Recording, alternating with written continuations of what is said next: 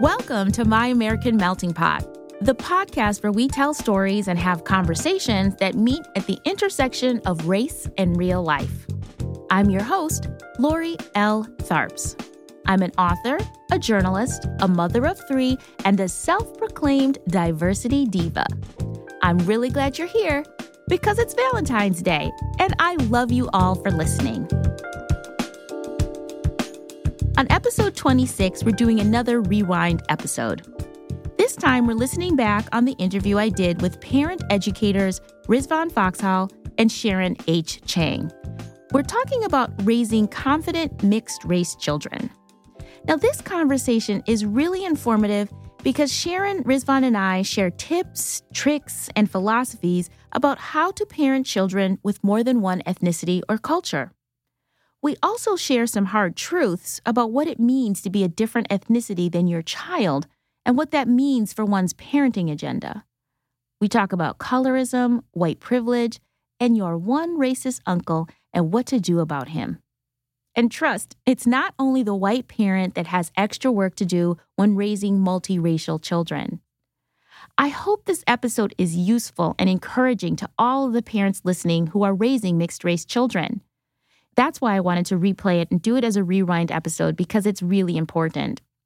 If you have any tips or resources that you use and want to share, please leave me a message on the show notes page at myamericanmeltingpot.com. Thank you so much for listening and enjoy the show. Welcome to My American Melting Pot, Rizvan and Sharon. Hi. Hello. I'm so excited to be here. Well, I'm glad to have you both here today. This conversation is one that's near and dear to my heart, but before we get started, I feel like I have to set the stage a little bit because some people might be wondering, why do we need to have a conversation about raising multiracial children? Aren't multiracial children just children? Obviously, they are children, but their ethnic identity does present unique challenges for parents. And I'm going to start out by just saying that I myself am a Black woman married to a Spanish man, and I am raising 3 biracial, bicultural, bilingual children who also all happen to have unique skin tones and hair textures. So they all look kind of racially different from one another. And as a parent, I've had a very different parenting experience than I thought I would have before I knew that I was going to marry someone who was both different from me racially and ethnically. And I am not alone. 1 in 7 U.S. infants, which is about 14% of the population of children in this country, are multiracial or multi-ethnic. These are facts from 2015. And that number is basically triple the number from 1980. And by 2060, the number of multiracial Americans is supposed to be 3 times larger than it is now. So this is a population that is growing exponentially. So this is a group of people, this is a group of children in particular, that we need to be paying attention to. So before we start kind of dissecting this parenting conversation, can you two tell us your ethnic background and the ethnic background of your children and how many children you have? And Rizvan, why don't we start with you? Hi. So I am a Black mother raising 2 biracial children. My husband is American, Caucasian. So I'm raising 2 biracial kids, and it's been quite a journey. And Riz, you are originally from what country? So I'm originally, yes, that's important. I'm originally from Nigeria, and I've been living in the U.S. for roughly 31 years. Okay. And Sharon, what about you? Tell us about your ethnic background and of your child. Yeah, so I am a second-generation Taiwanese mixed American. My father's a Taiwanese immigrant. My mother's a white American woman from New England.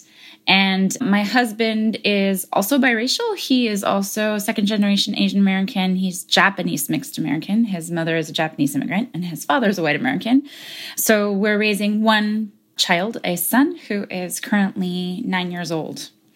And I don't know if you would call him I guess you would still call him biracial, but I definitely think he represents these subsequent generations of kids that are coming where both parents might be mixed, and that the definition gets a little more complicated. So I feel like the three of us right here are pretty representative. I mean, we cover a wide spectrum. We have a spectrum of ages. My kids are 17, 14, and 7. I'm like, wait. Oh, yeah. 17, 14, and 7. And Riz, how old are your kids again? So my kids are 19 and 16. 19 I can't believe it. Oh, my gosh. And you have a boy and a girl, right? And I have a boy and a girl, yes. And Sharon, you said your son is 9, correct? Yes. Okay.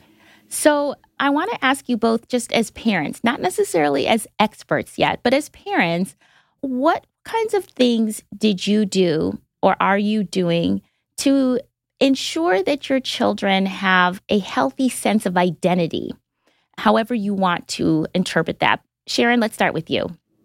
Oh, gosh. I do feel, having also a 9-year-old, that I'm still in the middle of that journey. And if you ask me this question 9 years from now, I'm probably going to have a different answer. But at least at this moment with a 9-year-old, I would say the first things that pop to mind are just talking about the fact that he's mixed race at all, and not necessarily knowing what that even is going to look like it. But nobody talked to me about that really growing up. It wasn't a conversation that was on the table. So just putting the conversation on the table, number one. And number two, having a lot of humility around it. Because one thing I know from my own experience, and then from my husband's experience, and then also doing a lot of community work with other multiracial people, is we all have very different experiences. And so what I think his experience is going to be is very likely not to be it at all. So just entering the conversation with more questions and more open-ended mentality rather than me being like an instructor. And then the last thing is trying to figure out ways to expose him to his culture. We just came back from Asia, which was his first time there, as not only an Asian American, but a transnational kid. I still haven't figured out fully what that looks like, but we're working on it. So that's really interesting to hear about how you're talking, even though he's 9, which, is pretty young, but you're already talking about identity and exposing him to his roots, so to speak, his ethnic roots. Riz, what about you? What have you done to ensure that your children have a strong sense of their ethnic, racial, cultural identity?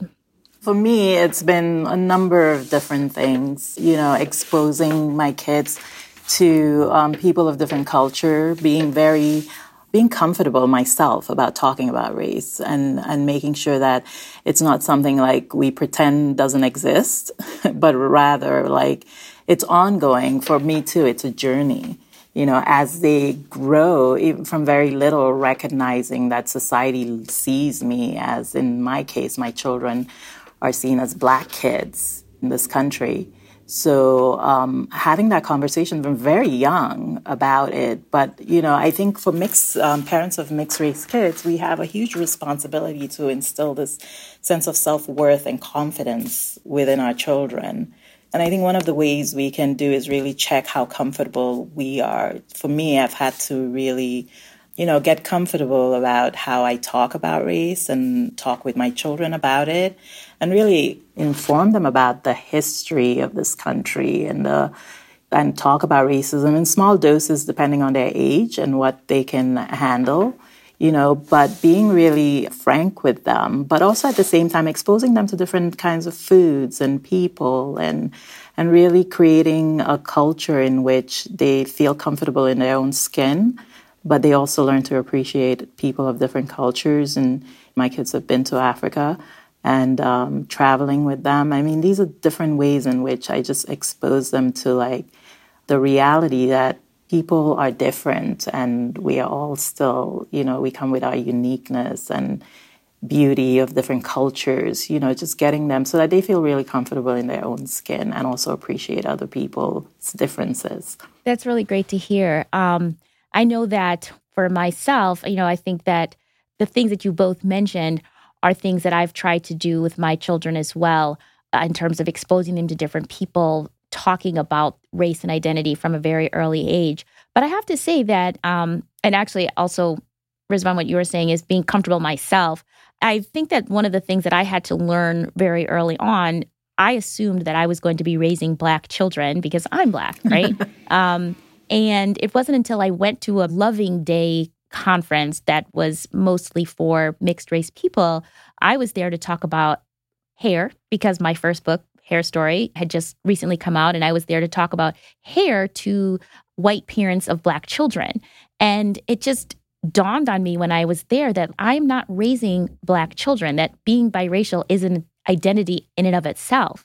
And so I had to check myself. I had to check my parenting plan because my kids are also Spanish. And that doesn't just mean that they're going to speak Spanish but be Black, right? So I had to educate myself about what that meant, that my children's identity was actually different than mine. And I couldn't just put on them that they were Black like me. And that the lessons that I had planned, I was ready to be the mother of Black children, ready to tell them, like, be proud of your skin color, be proud of your kinky, curly hair. Well, guess what? My daughter has really, really, really pale skin. She could pass for white, and her hair is kind of straight. So all of my lessons that I had planned went out the window.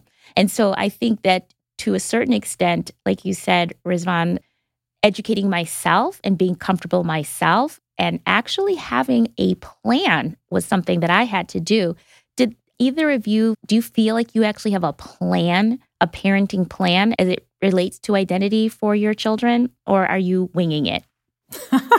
Good question. Does any parent have a plan, really? I think a combination maybe of a plan and winging it at the same time, So Riz, you do have a plan, but obviously with all things parenting. I mean, I think for me, the plan is just, as far as being a parent is concerned, it's less has to do with race, but has to do with really getting my kids to see that they have potential and that they can be anything they choose to be, right? And that this life is their journey, and really to give them the life skills that they need to empower them to be courageous, to be kind. And those, in terms of plans, that's the plan that as a parent is to instill those life skills and characteristics within them. And then with race, I had to wing it a lot because honestly, Lori, when I came to this country, I came from Nigeria via India. So I lived in India for 8 years at an international boarding school in a hill station, with kids from all over the world, I mean. So I grew up in a very diverse community of kids, with different religions too. I mean, the school was not perfect, but I would say in terms of race and culture, it was kind of a little utopia.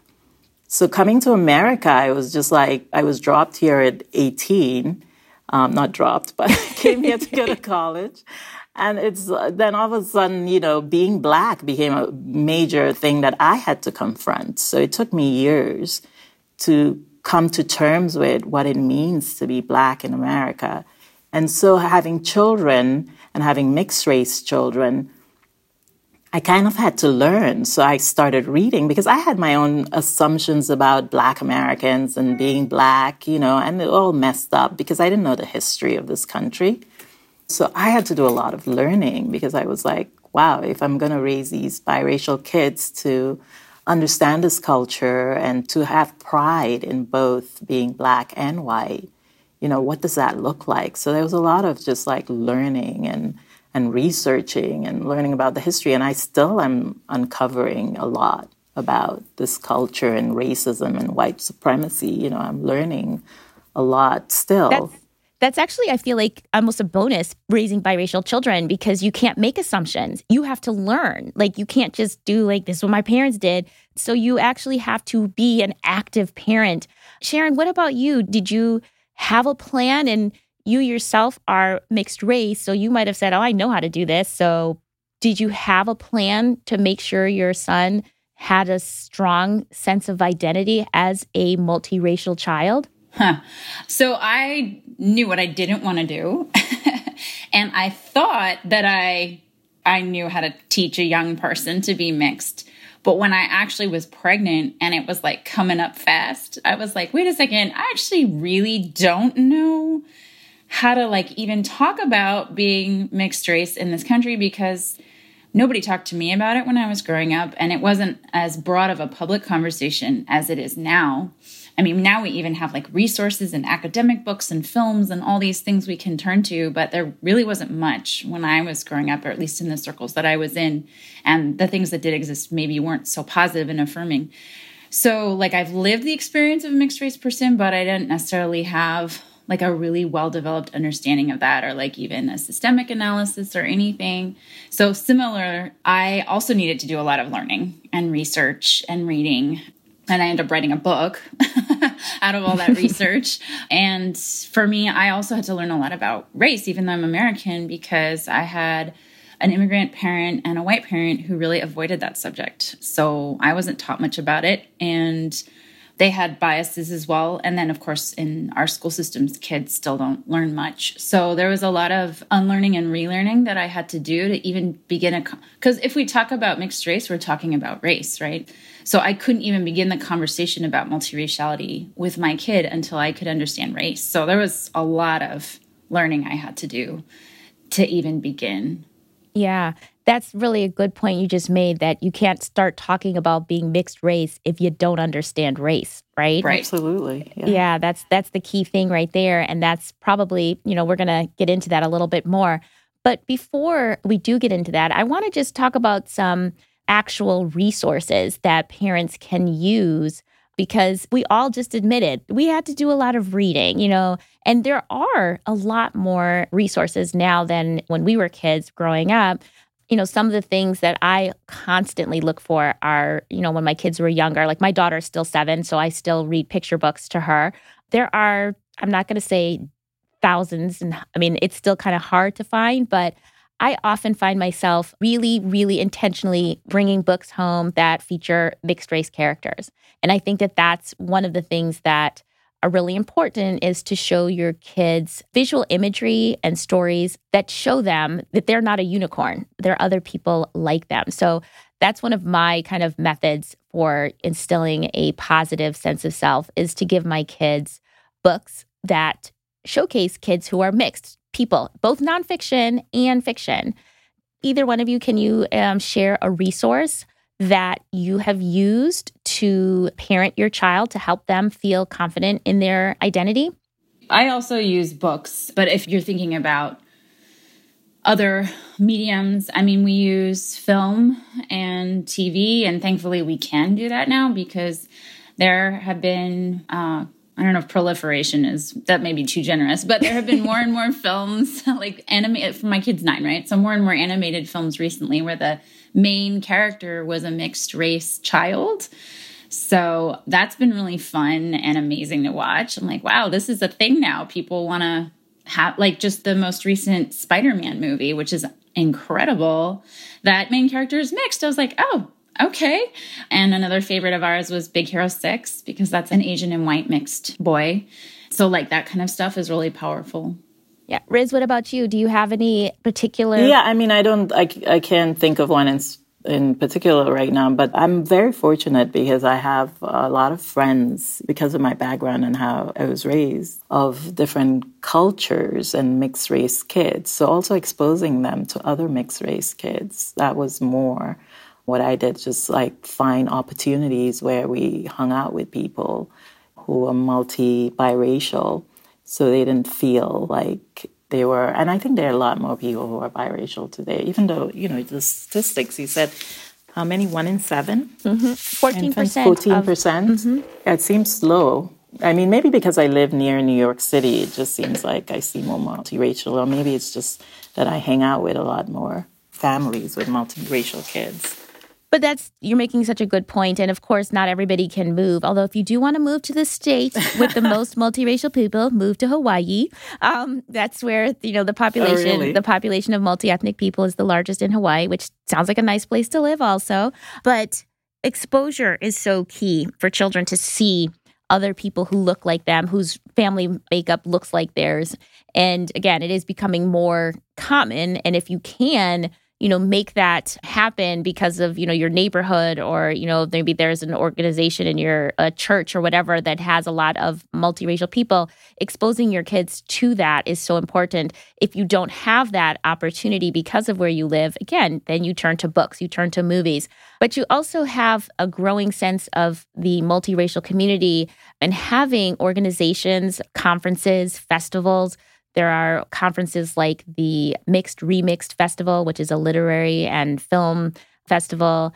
there really is a growing sense of community. And I think that people need to tap into those communities because children see that they're not the last black unicorn, I like to say, that they get to see others like them in community, right? And it's not like black and white is the only thing you're going to see, or you'll see that people are mixed, so many variations of mixed. I remember when I took my eldest son to his first mixed race conference, and he sat in the room. He was a little mad that I made him go because he thought it was going to be boring. And he sat in the room and he was like, "Oh my God, these are my people." And I was like, "Yes, these are your people." And that was really affirming. So I think sometimes a lot of times I should say, that making a kid feel really confident is seeing that he's not alone, to show them in any way you can that there are lots of people like them out there in the world. So I want to jump to this question of race, though, how race affects parenting mixed race children. Apparently, there have been multiple studies about mixed race persons' identity formation, their sense of self and confidence, and how it's affected based on which parent is which ethnicity. When we are talking about a mixed race child where one parent is white, there is, studies that show that when a child of mixed race has a white mother, that the white mothers face larger challenges in being seen as a fit parent for a child of color. And a lot of people, actually, this podcast episode was actually inspired by a Facebook group that I'm a part of, where a lot of white women who are raising mixed race children, struggle with understanding, how to raise a child who's confident in their racial identity when they present as non-white. So I wanted to ask you both, because we've all just admitted that even though we are all women of color, we had to educate ourselves for different reasons, but we all had to educate ourselves. What would you say to a white parent who really wants to give their child a strong sense of their identity, but they don't have any personal experience as a person of color themselves? How do they make sure that they are giving their kid the best sense of self? Sharon, let's start with you. Well, I have a white mother, so yeah, I can speak from personal experience. But I give a lot of talks on talking with your kids about race. And then I've also started doing raising mixed kids workshops for, at this point, a lot of public schools. So Seattle and Bellevue. And I would say one thing that I am consistently finding myself needing to encourage white parents to do is learn how to acknowledge their whiteness and their privilege. And if they can't do that, then there is no conversation beyond it. So I think a lot of parents, particularly white parents, because race is invisible to them, they just want to jump straight to, "Oh, I want to talk about you being multiracial." And it's like, well, you can't really do that until you acknowledge that you're white. So in my first book, for example, which was on raising mixed kids, and I interviewed about 68 parents of over 70 young multiracial children. When I asked parents, how do you feel about being whatever your race is, white parents were the ones who were the most resistant to even acknowledging their race. And these were all really educated people, but they would say things like, "Well, I'm not really white," or "I'm not white like other people are white," or, "It's not what I would have chosen for myself if I could have chosen it."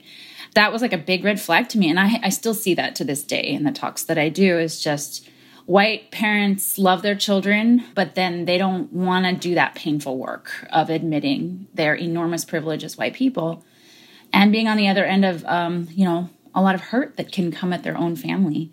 So for me, it's just encouraging white parents to do that acknowledgement. It's going to mean a lot to your kids, more than you realize, and being humble about it and acknowledging that you're not going to be the leader in a conversation about racial oppression in your family.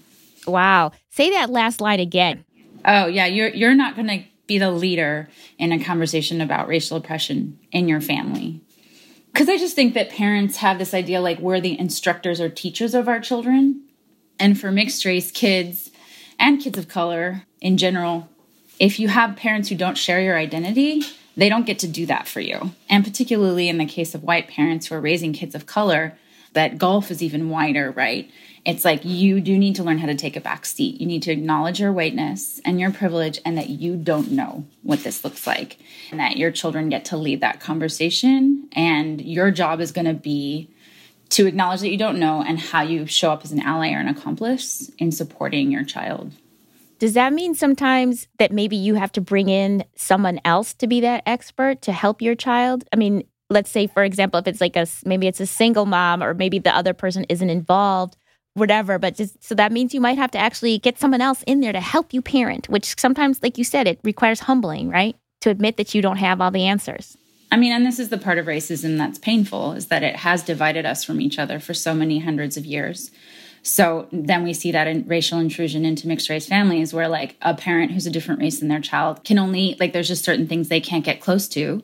So in our dream world, when racism doesn't exist, this will be a moot point, but that's going to be a while. So until then, yeah, I mean, getting help, getting support, making sure your mixed kids are around a lot of other mixed people, all those things are really powerful. Yeah, yeah. Rizwan, in your family, you said your husband is white. Mm-hmm. How did you navigate these kind of conversations if they came up where you had to talk about something that was racially charged or something? Does your husband take a back seat? Did he have troubles with that? Like, how did you navigate that as, you're the parents together, Mm-hmm. but sometimes were there times that you had to say, I have to handle this? Definitely, my husband, I'm very fortunate actually, because my husband is, we're kind of on the same page when it comes to, dealing with race. And he's educated himself a lot about this issue, because his children's experience, their lived experience is going to be different from his experience, right, as a white male. And I love what Sharon says about the white parent in the mix having to take a backseat, because they're not going to be the leader in this conversation about race. Their children's experiences are going to be very different from their own, and they need to acknowledge their privilege, and in a way also acknowledge their fragility, because there is this sense, we as parents, we want our children to acknowledge both races, and we teach them to acknowledge both races, but the world sees them differently, right? So I think white parents cannot take this colorblind attitude, right? Because it won't help their children grow, and need to understand, really learn about what racism is and the systemic, how it infiltrates every system in this country. So if we take this colorblind because your parent is half white and, you have a white and black parent, or you have mixed race children, that we're going to pretend that we don't see color. But that's not how the world is going to treat them, right? So I think it's important that white parents of biracial kids really do the work. And as you said, Lori, maybe invite people who know and learn and be open to learn, and also letting, with humility, as Sharon says, right? Because they're not going to be the leader in this conversation. Yeah. I'm literally like tingling here, you guys. This is our lived experience, right? And, I think for white people, it is difficult to, especially as a parent, it is difficult to say, like, I will never understand what it's like to walk through the world in your skin, right? And I'm glad you brought up that term colorblind, Riz, because a lot of parents think that the best thing that they can do is tell their children, I love you no matter what. I love you, whether your skin was black or green or yellow, it doesn't matter, but it does. And the world isn't colorblind. We don't live in a colorblind society. So any parent who tries to parent their children in a colorblind home is literally doing such a disservice. You're hobbling your child so that they are not prepared for what's going to face them outside the doors of their home. My last book that I wrote, Same Family, Different Colors, I interviewed a child psychologist who said that what parents need to do is to normalize difference, right? Not to be colorblind, but to tell their children, to teach their children that different is normal. And mom and dad are not the same color. You're not the same color. One's not good, one's not bad.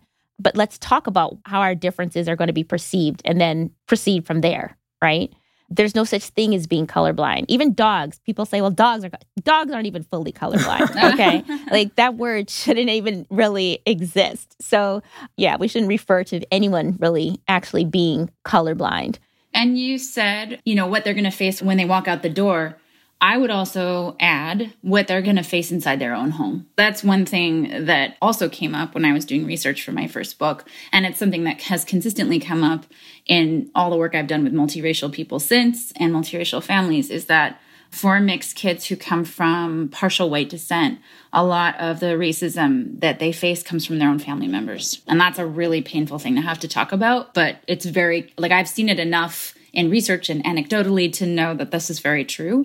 And so for white parents, part of working on acknowledging your whiteness and privilege and learning how to show up for your children of color and your partners of color is also going to be acknowledging maybe some of your own behaviors that are biased or prejudiced, and also figuring out how to handle white family that's prejudiced, racist, or biased. I will give a very painful example from my own life that I just discovered recently, and I can't believe I've been sharing this widely, but I think this is part of the work. I discovered last summer some old pictures of myself with the help of a family member from when I was a toddler. During Halloween, more than once, my white mother dressed me up as a China doll. That was the costume that she took me out in.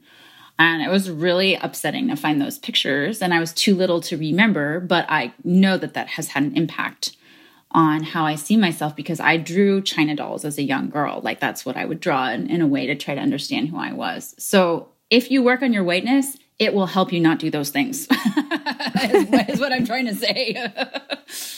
Yeah, absolutely. And that's one of the, having a family members, whether it's immediate family or extended family, I mean, that's something that we have to unpack. How do you deal with family members that are racist, plain and simple? When you have family members who are saying horrible things, or maybe they don't call your kids the N-word, but they're still prejudiced and speak very poorly of people of color, like, how do you deal with that as a parent? Because those may be your parents or your Uncle Charlie or whatever. What's your responsibility as a parent to your child when you have family members who are racist? Riz, I'm going to throw that at you just to start. When things come up, with my family, it's not so much, we all live in this America, we all breathe the smog of racism. So everybody, even, Black families have this internalized form of inferiority complex sometimes, because in my family, I see more, of course, my family, when they hear this, I'm going to get into trouble. But anyway, in my family, it's less about, my husband has always been accepted in my family. And we've done a lot of work to accept people of different colors. Growing up, my parents, because of their religious belief, were very much about stamping out racism, so to speak, by becoming more tolerant and equality of different races and everything. So we grew up with that kind of belief system. But, white supremacy is really insidious. It's everywhere, So the things I hear, which bugs me from my family, is these little microaggressions. Because my kids are, like, paler than anyone else in my family. So the comments about them being paler and how, it kind of sets them apart from their other family members, almost as if the lighter skin is kind of revered, so to speak. Yeah. And that bothers me because it's not good for my children, but neither is it good for our other family members who are darker skinned. Things like that really bothers me personally. It's deep. And also, living in a culture where I'm dark-skinned, Nigerians, we're dark. But I don't know, the bleaching cream industry is serious in Nigeria, So for me, always like this you talk about colorism, this trying to like get whiter, our culture. So then here comes my kids who are like lighter. And so it's like, wow, they have this skin that, other Africans are like trying to have by bleaching their skin. So, things like that really, it's difficult. So I have to have these conversations with my kids so that they understand, really talk to them about white supremacy and how that is in everything. And it's been transported to Africa too. Because it's hard to be a mixed race kid where it's like, on the one hand, you have darker skinned people, sometimes like they look at you and they kind of put you on this pedestal, so to speak, as being lighter and the hair is a little bit looser and longer or whatever, on the one hand. And then it's hard for them to also fit in they can't claim white they're kind of in between there where, society sees them as Black, then Black people put them aside. So they're like in this weird middle stage, trying to figure out where they belong. So I think as a parent, I've always had the conversation, but really giving them the background, the history is very important. Then becomes really important so that they get why people are like that. I really appreciate that point about what I call liminal space. Sort of living in liminal space is a often consistent experience for a lot of multiracial people of various backgrounds. And it comes from this racial construct, right? Where we're all shoved into just a handful of single categories. And if you don't fit, then you're in between. That's a very specific experience that multiracial people have that other racial identities don't have. And sometimes I don't know if folks understand how tricky that can be and how much it can be confusing or hurtful or disorienting. So I appreciate that. Thank you. Yeah, there's a couple of things that I want to go that, Rizwan, you just pulled out. One of the things that I did want to talk about as we segued away from talking about just white people having to check their privilege is that people of color, Black people, Asian people, whatever, that we also have our issues that we need to talk about. And you brought one up very clearly, colorism and privileging kids with lighter skin. And, that's very real. And if you are a Black person in America or other richly melanated, there is a making those children feel like they're special because they have lighter skin or looser curled hair, or making them feel horrible because people think that they're putting on airs or they think they're better than everybody else. And it's, of course, through no fault of their own. And yet they have to contend with, again, not white, but not Black enough to just be Black, and having all of these other assumptions put on their identity. And that's also something that you have to deal with. Sharon, can you talk a little bit about what kind of issues, and I don't expect you to speak for every single Asian person on the planet, Thank but you. what are the kind of issues that people, only behind closed doors talk about when you have a mixed race child as the Asian parent? Right. We see also similar colorism to what we were talking about in Nigeria, that, bleaching creams exist in Asia also, and preference for lighter skin, which is also comes from a classist history, but it definitely met with white supremacy and fused with it. So we see that as well. I would say the lightening creams are probably more popular abroad than they are in Asian America, but since Asian America is still largely immigrant, we're seeing still a lot of importing of those ideals from our homelands. So that would be one of the bigger differences, is because of exclusion laws that kept Asians out of the United States for so long. We're still really close to immigration, a lot of our families. So there's also a narrative that gets tied into mixed kids about how American you are. And if you're a certain kind of mix, you may be seen as more legitimately American and as belonging more, and not being seen as a foreigner, because this is the racism that a lot of Asian people face in this country, is that you're a forever foreigner no matter how many generations you've been here if you look a certain way, and light mixed people are seen as exempt from that. But I will say at the same time, there's a lot of anti-Blackness in the Asian community, which is probably not news to you or a lot of listeners. So there are certain types of Asian mixed people and children that are valued, particularly light-skinned and mixed with white. And then the darker you get, the more discrimination and prejudice you're going to get. And in Asia, you will see a lot of pop stars and actresses and models are actually mixed people. They tend to be light people. So that's kind of a rundown of what we're looking at. But also similarly, where you're mixed and you're sort of put up on a pedestal if you're a certain kind of mixed, but you're never really seen, and you may be given American belonging, or you're perceived as having American belonging, but you won't be seen as fully Asian, maybe by Asian Americans, if you go to Hawaii or something like that. But we just went to Japan and Taiwan, which is where our families are from. And I don't think for a second anyone there thought we were Japanese or Taiwanese. They wouldn't say that to us. We're foreigners, you know what I mean? So, right. Yeah. That's kind of our narrative in our family, and things we're also trying to counter-narrate. Yeah, and these are such strong identity issues. And, In Same Family, Different Colors, we talk about, feeling this sense of isolation when you're not clearly of this ethnic group and you're not clearly of that ethnic group. So where do you belong? And I think that's what this original question was about. Like, how do we give our mixed race children a strong sense of identity? And it's hard when the people whose ethnic culture that they belong to not necessarily aren't rejecting them, but it's not such a clear-cut case, right? By their visual appearance, it's not clear that you are African American. It's not clear that you're Taiwanese. It's not clear, right? Your face tells me you're something else, so I don't know what to do. There are studies that show that all people get nervous. They're not comfortable with racial ambiguity. So when we're not comfortable with something, we tend to respond negatively.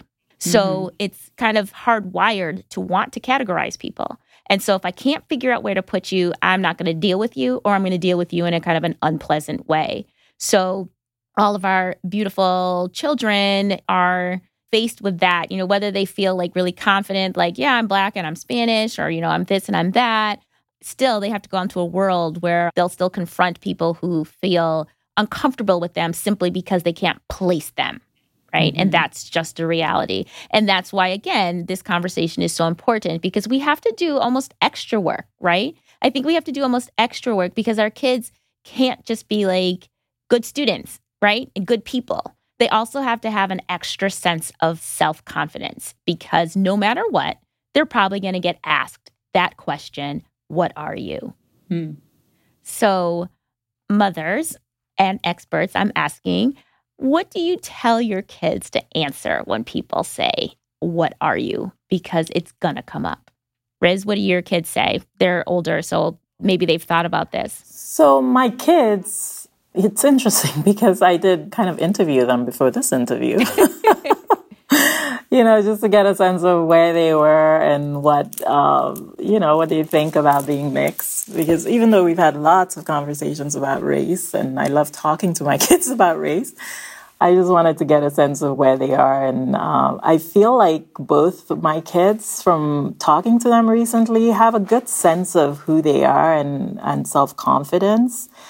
For both of them, I've never kind of told them what to claim, so to speak, and just kind of give them, the education, the learning. We're learning together and everything, and just let them decide. But I think both of them would claim to be Black, not because they don't feel connected to the white side of their family, just because society sees them as Blacks. And when they move in the world, that's what's placed upon them. But I think they also were very clear that they love their, father and their heritage as white, as half biracial, right? So they're very clear about that and understand that. But I think for them, they've just decided it's just easier to go with what society considers them, which is Black. They don't say I'm biracial or whatever. But that's, for both of them, that's what they came to, I think, on their own. Or at least that's what I understand from my interview of them. That makes total sense. Sharon, what about you? And your son is only 9, but I'm sure it's come up in some way, maybe not. It's come up, but I think at this point he's more parroting me. And I will be very curious to see, developmentally as he changes, specifically as we're approaching pre-adolescence and the teenage years. I think that's a time when kids really start to claim and define their own identities, often separate from us. So we'll see. But at the moment, we're using the word mixed a lot, but I think that's really imperfect language, and a lot of people find it super triggering. So, for lack of anything better, we talk about that. I have been strongly advising him to not refer to himself in fractions and percentages, because I think it's self-harming for multiracial people to do that too much, because we aren't divided into pieces. We're whole people too. Whether or not he decides to follow my advice, we'll see. And then, I think he experiments with calling himself Japanese, Taiwanese, and white. I have let him know that in this country, He can't really claim whiteness, even though that's part of his heritage, because he reads Asian enough that he won't be accepted as fully white. So we're not trying to claim that, but he understands that he has white family and that's part of his heritage. And then I think we're playing around with like, my husband and I also do this. This is true for a lot of mixed people, is that throughout your life, you will claim different things and your identities will shift depending on where you're at, who you're with. And so currently, I think we're playing with words like Asian American, Asian mixed American, you know, all of that stuff. And we'll just see what he lands on. It'll be interesting. My kids also say that they're African American, recognizing that I'm from Africa, you know, so they say that too. And also, talking to Jared, you know, my son, one of the things, you know, we discuss is one of the reasons why it's just easier for them to claim black is because they can't claim white, you know. It's just like, it's not an option for them. Right. To claim white. So it's kind of like society boxes them into this, you know, into this group. And also claiming mixed race is problematic too. Why do you say that? Why is that? Because, you know, being in this like middle, you know, stage where it's like sometimes Black people see them a certain way and then they can't claim white. So being mixed, I don't know, I just feel like from conversations I've had with them, that it just seems easier to claim Black than to claim mixed or to claim white. But as Sharon was saying, you know, who knows as they get older where they'll be and what they'll decide. But I'm just letting that be their choice. Both my husband and I grew up with a white parent and then an immigrant parent. And so we don't look like our parents. And we grew up with a lot of those intrusive questions like, what are you? You know, my mom got asked if I was adopted, like a Vietnam War baby, you know, like war orphan, that kind of stuff, which you'll hear a lot from very visibly mixed race families, right? But our son, which has surprised us, is growing up in a really different situation where he does look like his parents. Even though we're all mixed, we actually now all look like each other. So we have not gotten the kind of questioning, which is really interesting to me, that my husband and I grew up with. And so for my son, he's not, so far, has not experienced the same kind of dysphoria around that at an early age that we did, because I think people quickly like do a scan and like, oh, they kind of all look like each other. And they don't feel that huge discomfort right away. That said, there are situations we'll go into, like going to Chinatown or something like that, where we'll get like the double take and then the triple take, like, oh, they're all mixed. What's going on there? But it's different. It's just different. It's really interesting that when I was thinking about, you know, what are the things that are actually different about raising a mixed race child versus a monoracial child, if you will. These terms are so weird. I always feel strange when I say things like that. But like one of the things that, you know, I feel like I've never heard, no one has ever said to me, your child looks just like you, right? Like people have to look twice to see the similarities. And I find it fascinating. And I'm the one who stares when I see a parent and child who really look alike. I'm like, oh my gosh, look at the resemblance there. That's incredible. But that's literally something no one has ever said to me is like, your daughter looks just like you. Never. And I'm sure that never will happen because our skin tones are different. And even though there may be similarities, people don't, like you said, use the word scan. Oh, y'all kind of look alike, so fine. I've been asked if I was the nanny. My husband has been asked if he adopted my eldest son. Like there's never that kind of, obviously, you people belong together. I mean, to this day, our family is asked, like we're questioned as a family. People, you can see that they're trying to figure out how we fit. Do we fit? And that's a completely different experience for families that are the same color or the same ethnic background. That's just a very different parenting experience that you're going to have when your kids don't match you. And we know from a previous episode we did on this show, you know, even to the point of danger where people question, where police are called because maybe you kidnapped your child, maybe that child, you stole that child, depending on the circumstances. You know, your parenting experience is different. It really is different. And I don't want to paint it as all bad or all negative, but there really are unique experiences that come when you and your child don't share the same skin tone, hair type, you know, that you are of different race. So I want to wrap this up with this final question that it's kind of a theoretical question, but what do you guys say to people who actually believe that multiracial children are going to save the world by making race obsolete, that mixed race kids are the future? I just gave the first big workshop on raising mixed kids in Seattle for Seattle's central area public elementary schools. And, we had 200 RSVPs and there was 90 people who turned up. It was a huge turnout. And I go in the gate by saying, I need you to all agree with me that having mixed kids will not solve racism. We're not even starting this night without coming to that agreement, because we're not going to get anywhere if you truly believe that. And one of the things I'll say is there's absolutely no proof that mixing or more multiracial populations makes racism go away. And we can look to places like Hawaii and Brazil to see that that's true. So that's what I usually start with. Yeah. If you understand white supremacy, if you understand how it works, if you understand that there's this hierarchy of privilege based on features, that mixing peoples does not eliminate this system of white supremacy, of racism that we have. I mean, here's another great example. The mixed race identifying population has exploded, and sort of growing super quickly. And Trump was just elected president. So it's there's clearly no correlation. You know what I mean? It's not true. Right. Thank you for that. And also, there are study upon study upon study upon study and research that mixed race people face discrimination.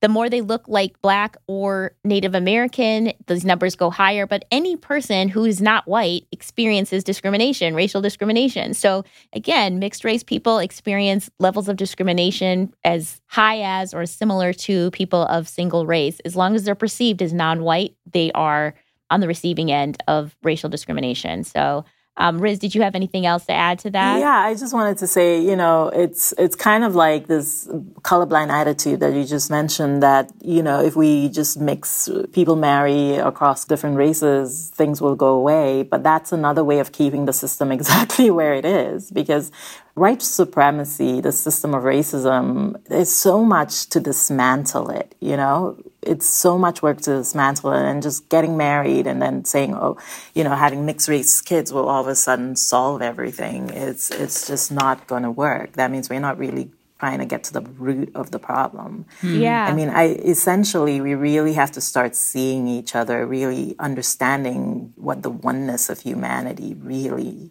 means and will look like, and how really understanding this myth, this construct of race that we've created, and that needs to be dismantled. And that's going to be something that we collectively have to, as humanity, have to work towards. And a lot of people they'd love for it to be that simple. Right. But it isn't, 400 years or so of this is not going to just go away because people just get married, and have mixed race kids without getting to the root of the problem. So obviously, people getting married and having mixed race children is not going to solve the world's problems. But I think, on the other hand, if people educate themselves and they really, as we have said, humble themselves and understand that raising a healthy generation of mixed race kids is a new thing. And luckily, there are lots of resources. There are other people out there doing it and making those connections. And again, educating ourselves. That's where I think the answers are going to be. So I want to thank you both for having this conversation with me. Sharon, can you tell everybody if we want to read your books and find out where you might be giving workshops in the Northwest or maybe other parts of the United States? How can we keep up with you? Thanks. Yeah. And I need to give a big, warm hug of gratitude back to you for having me on, because you're awesome. And this whole conversation has been awesome. So gratitude to all of you. I'm on social media in the typical places, Facebook, Twitter, and Instagram. You can search my name, Sharon H. Chang. And my first book, I think you mentioned earlier, is Raising Mixed Race. You can find also online. And then my newest book, Hapa Tales, just came out. I don't have any huge book talks coming up because I just wrapped my book tour for Hapa Tales, but you can keep up to date with me, again, by following me on social media or at my website, SharonHChang.com. Rizwan, what about you? Where can people find out about your theater company and other work that you're doing? So I'm online. RizwanFoxall.com is my website that's where people can find out about my parents' coaching work and occupational therapy and then my project here in Peekskill, New Era Creative Space is the organization. So the website is necspace.org. So that's where people can find me. And we are on Facebook too. And I am on Twitter and Instagram, but I must say I'm not very good at that. So people can go to the website. That's the best place to find you. People can go to the website and see what we're up to here in Peekskill.